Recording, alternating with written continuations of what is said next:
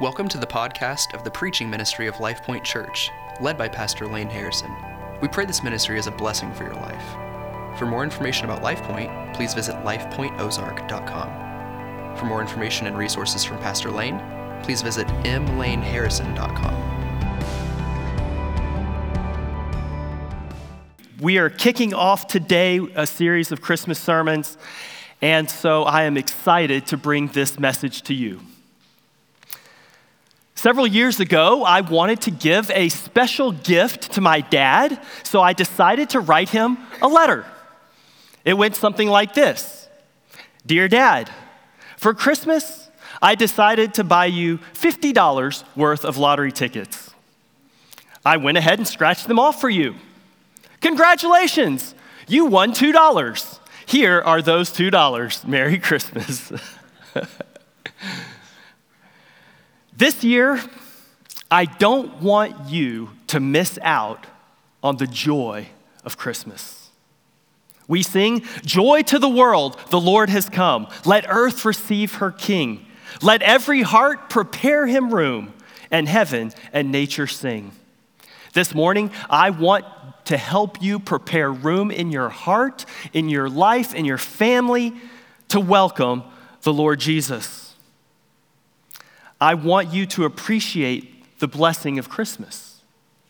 And that's only possible when you realize, when you realize Christmas is connected to the cross. The blessing of Christmas is connected to the cross.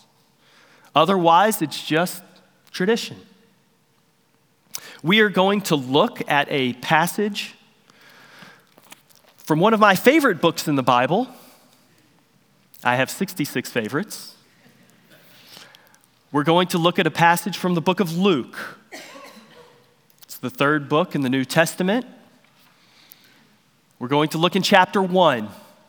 Luke was a doctor, and about 2,000 years ago, he decided to do a deep dive, researching and recording the events of the life of Jesus. But Luke doesn't start his narrative with the birth of Jesus. He starts with the birth of John the Baptist, Jesus' relative. And so, his parents were named Zacharias and Elizabeth. And Zacharias was a priest, and he was serving there in the temple in Jerusalem, when suddenly an angel appeared to him announcing, "Your prayers for a child have been answered. You are going to have a son. You should name him John," which means God is gracious. God is generous. And this boy will be a prophet. He will be a herald, a forerunner, preparing the way of the Lord. And this news came as fantastic news to Zacharias, but it's really funny, it's interesting that Zacharias had been praying for a child. When God finally answers his prayer, he doesn't believe it. How often are we like that? We pray, and then God shows up, and we're surprised. As a result of Zechariah's doubt, the angel Gabriel tells him, "You shall be silent and unable to speak until the day when these things take place, because you did not believe my words." And so, Zacharias, he was unable to speak. He was in solitude for 9 months, and he had time to ponder, to meditate on all the Old Testament prophecies. And he realized his son would be the fulfillment of some of those prophecies. Because the Old Testament talks about one who is coming to prepare the way of the Lord. He's thinking, that's going to be my son. He's going to play a role in this. But he also meditated on all the prophecies concerning the coming king, the Messiah, the anointed one, the promised one. So, if you would, please look at Luke chapter 1. It's a long chapter, 80 verses. We're going to look at the first words that Zechariah speaks as soon as his punishment for disbelief is over. Okay? So beginning in verse 67, remember, he's been mute and deaf for 9 months, the entire pregnancy. And this whole time, he's been pondering the Old Testament. He wouldn't have called it the Old Testament, would he? He would have just called it his Bible. Because the New Testament hasn't been written yet. But he starts to put all the pieces together. Listen to what it says, beginning in verse 67, Luke 1, 67. And his father, John the Baptist's father, Zacharias, was filled with the Holy Spirit and prophesied, saying, "Blessed be the Lord God of Israel." He hasn't spoken for 9 months. These are the first words out of his mouth. Blessed be the Lord God of Israel, for he has visited us and accomplished redemption for his people and raised up a horn of salvation for us in the house of David his servant, as he spoke by the mouth of his holy prophets from of old. Who spoke? It says he spoke, God spoke by the mouth of his holy prophets from of old. Zacharias recognizes the voice of God in the words of the holy prophet. Salvation from our enemies and from the hands of all who hate us, to show mercy toward our fathers and to remember his holy covenant, the oath which he swore to Abraham our father. When God makes a promise, he fulfills it. You can bank on it. To grant us that we, being rescued from the hand of our enemies, might serve him without fear, in holiness and righteousness before him all our days. And you, child, addressing John the Baptist, the baby, will be called prophet of the Most High. You see, Zacharias recognizes that the Lord Jesus, who is going to be born, is the Most High. For you will go before the Lord to prepare his ways, to give to his people the knowledge of salvation by the forgiveness of their sins, because of the tender mercy of our God, with which the sunrise from on high will visit us. What beautiful poetic language. To shine upon those who sit in darkness and the shadow of death, to guide our feet into the way of peace. Now, if you look closely at this passage, some of your versions of the Bible may have certain portions of this text in small caps. The text looks different. The font is different. Do you see that in some of your printouts? Why is that? Because that indicates that it's a quotation from the Old Testament. Do you see?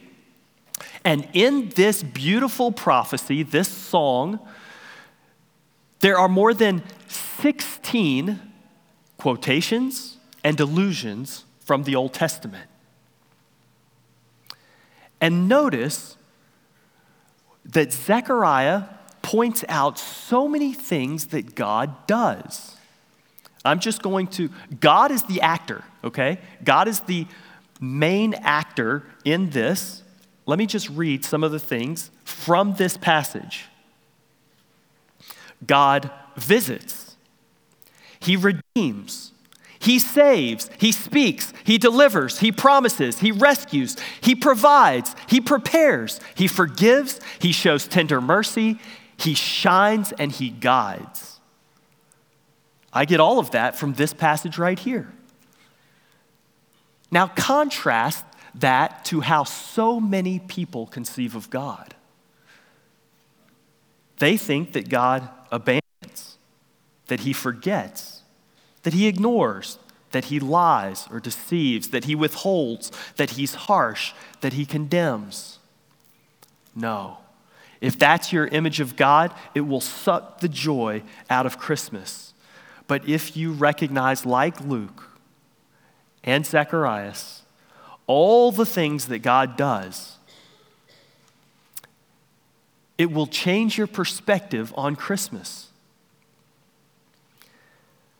But a lot of people don't think they need God. They don't think they need someone to redeem them, to save them, to deliver them, to forgive them. There is a real danger for people who live in denial about their sin. They're self-content. They think they have everything they need. They're content with their spiritual condition, satisfied with the status quo. They don't want to change. They prefer life hacks to life transformation and real holiness.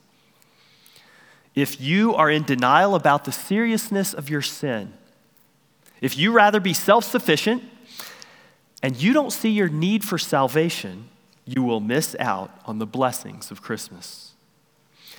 When my daughter, who's now 17, when she was 3 years old, I remember her saying, "I don't need God, I don't need you, I can do it myself." You can just picture a little 3-year-old saying that. But how many adults have that attitude? I don't need God, I can do it myself. You see, the message of Christmas is that we need salvation. But if I need saving, that means I need saving from something. I need saving from sin. And a lot of people don't want to admit that. If you confess that Jesus is Lord, that includes admitting, I'm not Lord. I'm not the Lord.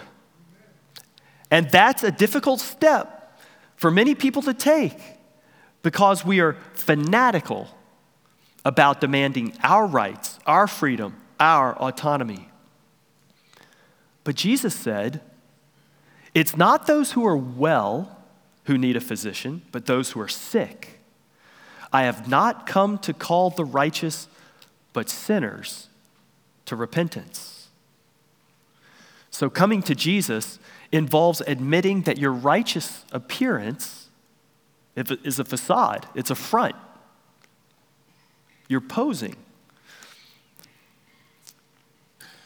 It's much better to admit, I need salvation.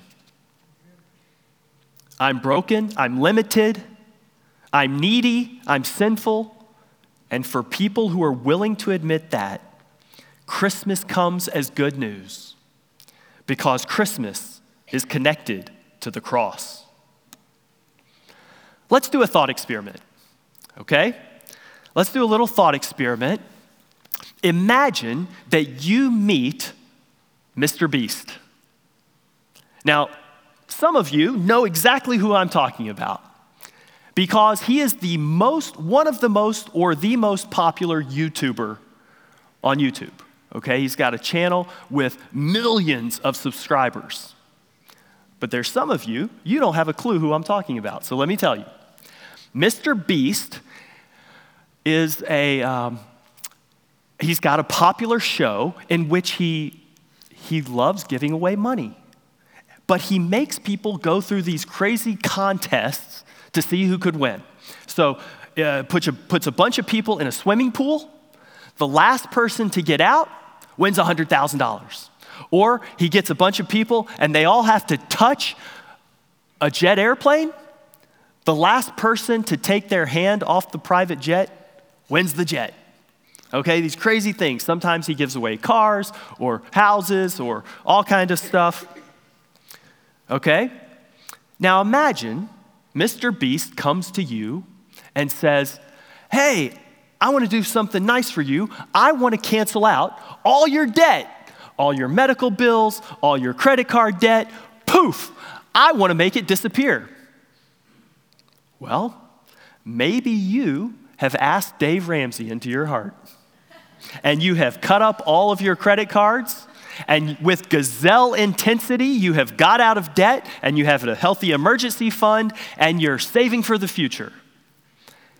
In that case, you hear Mr. Beast's offer, and you're like, okay, I don't really need that. I don't need that. Thanks, though. I'll take that private jet if you're still offering. On the other hand, let's say that you are drowning in debt. Maybe you've been reckless with money, or maybe you have a lot of medical bills, you've had some health problems, and the compound interest is just piling up. Some of you don't have to imagine that. You know exactly what I'm talking about. In that situation, if Mr. Beast comes to you and offers to cancel your debt, your medical bills, you have a totally different reaction. You'll be crying and screaming and dancing around and thanking him because you realize how much you need it. The magnitude of your gratitude is in proportion to the gift and your recognition of your need of the gift. Okay, now hang with me a little bit. I want to extend this metaphor a little bit, all right? Imagine you have millions of dollars of debt, but you don't know it, okay? Collection agencies are after you. The IRS is after you. The mafia is after you, but you're in denial. I don't have any debt. I'm doing just fine. I'm doing just fine. I'm in the clear. You don't realize you're drowning in debt, or you deny that you're drowning in debt, and you're about to be pulverized. Mr. Beast shows up, offers to pay your debt, and you're just dismissive. You tell Mr. Beast, yeah, thanks, but no thanks. That's the condition of way too many of us. God comes with the offer of salvation. We have a real and serious problem of sin that separates us from God, and we don't see our need for Christ. You get it? You miss out on the joy of Christmas because you don't realize the magnitude of what the cross means. Christmas might be a fun tradition for you, but it's only when you connect Christmas with your salvation that you experience true joy. Let's go back and think more about Zacharias, okay? He's serving in the temple. He's a priest when the angel Gabriel comes to visit him. Scholars think that around that time there were about 20,000 eligible priests, and so it's way more than they need to function in the temple. So most priests would only serve in the temple, if at all, maybe once or twice in their lifetime. But as a priest, Zacharias would have been well acquainted with the Old Testament sacrificial system. Now, a lot of us, if you've ever tried to read through the Bible, you start in Genesis, you find that interesting. Exodus is interesting. You make it to Leviticus and you start to peter out a little bit. You know what I'm talking about? I know I'm not alone. But God gave detailed instructions about how sinful people can have access to his holy presence, and it's through the sacrificial system. The sacrificial system highlights the awesome holiness of God and our sinfulness. But the sacrificial system meant for them that access to God was restricted, ritualistic, rare, risky, and repetitive. Let's take those one by one. It was restricted. Not anybody could go in and be a priest. Not anybody could enter the presence of God in the temple. You had to be a man, so that's half the population out. You had to be from the people of Israel. That narrows it down quite a bit. You had to be from the tribe of Levi. Further narrowing it down, you had to be between 30 and 50 years old, so you had to be the right age group. and chosen by lot. Access to God was highly restricted. Access to God was highly ritualistic. The priest had to perform special washings, wear special clothes and turban, and go through special ceremonies. Access to God was not only restricted and ritualistic, it was rare. Ordinary priests could perform the daily rituals, but only the high priest could enter the most holy place in the temple, and only once a year. Access to God was very rare. Access to God was also risky. The priest could not enter the holy place without blood sacrifice. If he did not bring the proper sacrifice, he forfeited his life. Access to God was restricted, ritualistic, rare, risky, and repetitive. One animal sacrifice didn't do it. They had to perform it over and over and over, illustrating that animal sacrifices were inadequate. They were of a temporary nature. So Zacharias was well acquainted, well aware of his limited access to God. That's why he was so excited when the angel Gabriel appeared to him. He realized God is about to change this. He's about to introduce the Messiah. Do you realize that for 400 years, there had been no prophet given to the people of Israel? The last prophets, Zechariah and Malachi, then there was a period of 400 years where no new revelation came from God. Suddenly the angel appears and tells Zechariah, and he realizes God is opening a new way of access to him. When John the Baptist, son of Zacharias, grew up, he declared, "Behold the Lamb of God who takes away the sins of the world." The ultimate sacrifice, not bulls or lambs or goats. No, his own precious blood. His own precious blood. And that opens the way of access for all of us.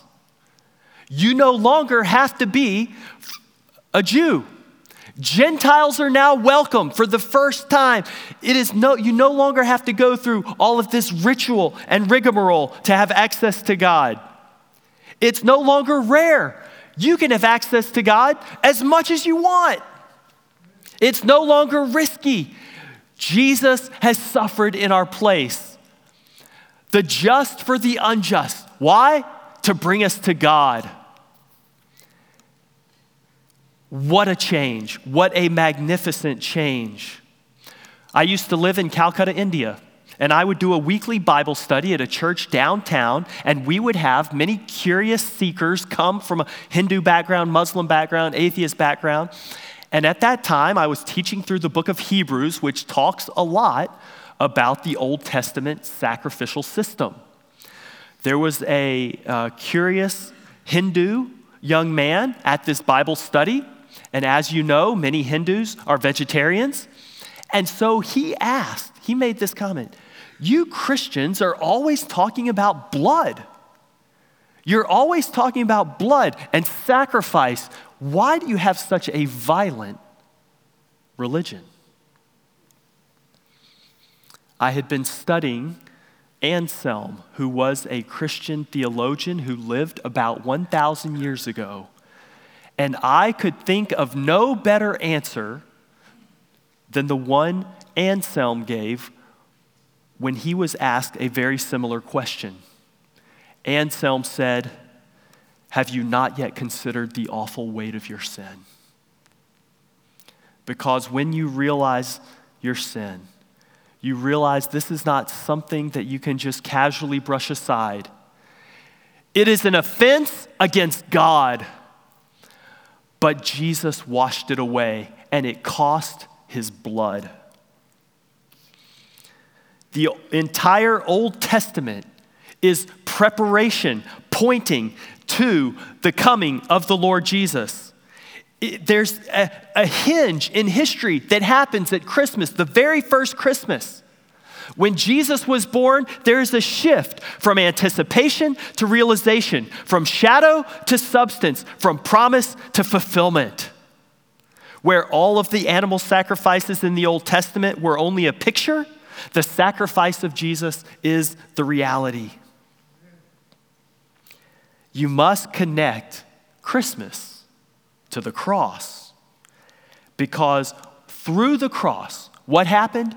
Jesus gives us access to God the Father. Through his birth, death, and resurrection. At Christmas, we celebrate his birth, but at Easter, we remember the death and resurrection. So many Old Testament prophecies refer to Jesus. Some people are impressed by the so-called prophecies of people like Nostradamus and Rasputin. Maybe you've heard of these predictions that they made, and they're really impressed. Those guys are lightweight compared to the Old Testament prophecies. The Old Testament is filled with specific, detailed prophecies, such as Micah 5:2, which tells exactly which town Jesus will be born in and names it Bethlehem. At the time of its writing, the Bible was 25% prophetic in nature. Now, we've seen many of those fulfilled, and we can see how God literally, actually fulfills his promises. And what does that do for us? That gives us great confidence. We know that God will make good on his promises. There are some things that he has yet to fulfill, but we know he will. Someone might object, but many of the Old Testament prophecies are cloudy. They're a bit hazy. Why doesn't God make it more explicit? Why doesn't God reveal himself more clearly? Remember, God has given us evidence sufficiently clear to convince those with an open heart, but sufficiently vague so as not to compel those whose hearts are closed. You see, God is not coercing you or overwhelming you with force. He doesn't want you to believe out of fear. He wants you to believe out of love, out of faith. Let me ask you a question. Who was the greatest Old Testament prophet? You might think Abraham. No. As great as he was? No. Moses? No. Elijah? No. Jesus identified John the Baptist as the greatest Old Testament prophet. Jesus said in Luke 7:28, "I say to you, among those born of women, there is no one greater than John." Isn't that interesting? But the verse continues. Jesus said, among those born of women, there is no one greater than John, yet he who is least in the kingdom of God is greater than he. That's mind-blowing. If you are in the kingdom of God, you're greater than John the Baptist, than Elijah, than Moses, than Abraham. Why? How is that? Because you know the gospel in a vivid and clear way, whereas the Old Testament prophets, as they were looking forward, they got glimpses, but they were trying to figure out, as 1 Peter says, as to this salvation, the prophets who prophesied of the grace that would come to you made careful searches and inquiries, seeking to know what person or time the Spirit of Christ within them was indicating as he predicted the sufferings of Christ and the glories to follow. So they had an idea, but now we have the full revelation. We have access to God in a way that they only dreamed about. We know the gospel, and so we're no longer looking forward or waiting for that fulfillment. We get to experience it. We know that Jesus has defeated sin, death, and Satan. And now we look forward to his second return, where he comprehensively destroys sin, death, and Satan. At his first advent, his first coming, he came as the Lamb to do away with sin, the Lamb of God who takes away the sin of the world. At the second time, he will come as the conquering King, where he will make everything right, where he will wipe away every tear, where there will be no more pain, suffering, or sickness. So this Christmas, I encourage you, just follow the ABCs of Christmas. A, admit that you're a sinner. For many people, that's the hardest one. To see that you can't do it on your own. That your good works will never be enough. In God's eyes, all of our righteous deeds are filthy rags. Admit that you're a sinner. And then B, believe that Jesus is your Savior. Only he can take away your sin. And then C, celebrate your salvation. That's the joy of Christmas. Receiving the gift of salvation that God offers to you. We have an internal problem. That problem is sin. Nothing external can solve it. But when you believe in Jesus as Savior, you can celebrate. As David says in Psalm 32:1, how blessed, how happy, how joyful is the one whose transgression is forgiven and whose sin is covered. Christmas culminates in the cross. Christmas is not as much about presents as it is the presence of God. I want to close with a poem that I came across, a Christmas poem, written by a man named Glenn Scrivener. I think you'll enjoy it. They say there's a big man who lives far away, supposedly jolly, but it's hard to say. I've never seen him, and neither have you, but the children believe whether or not it's true. He's known as a loner with many a quirk. No time for a chat, he's embroiled in work. He keeps to himself for most of the year. I reckon we're grateful he doesn't appear. We send him requests for particular needs, but we never hear back. Who knows if he heeds? We try to be good, give his arm a twist to merit our place on his blessed little list. And maybe one day, if we do what we should, he'll give us our things so long as we're good. I've had it to hear I'm calling his bluff. He's a weird, moralistic dispenser of stuff. Granted, this rant is a strange one to pick, but listen, I'm not really after St. Nick. As strange as he is, and Santa is odd, I'm really addressing most people's view of God. It's God who we see as a distant big guy, an ancient, invisible St. Nick in the sky. He sees you asleep. He knows when you wake. He's watching and waiting to spot your mistake. And just like Santa requests we hand in, we want all his things, but we don't want him. That's our connection with Old Father Christmas. We might dress it up. It's essentially business. Throughout the year, good behavior's our onus. When Christmas rolls round, we're expecting our bonus. Just leave us the gifts, Nick. We've been good enough. Then please push on now that we've got all your stuff. I mean, Santa is interesting, curious, quirky, but no one wants him to share their turkey. I'm sure his ho-ho-hos are sublime, but I fear what he'll say once he's drunk our mulled wine. That's old St. Nick, but the picture rings true. It's how we imagine what God is like too.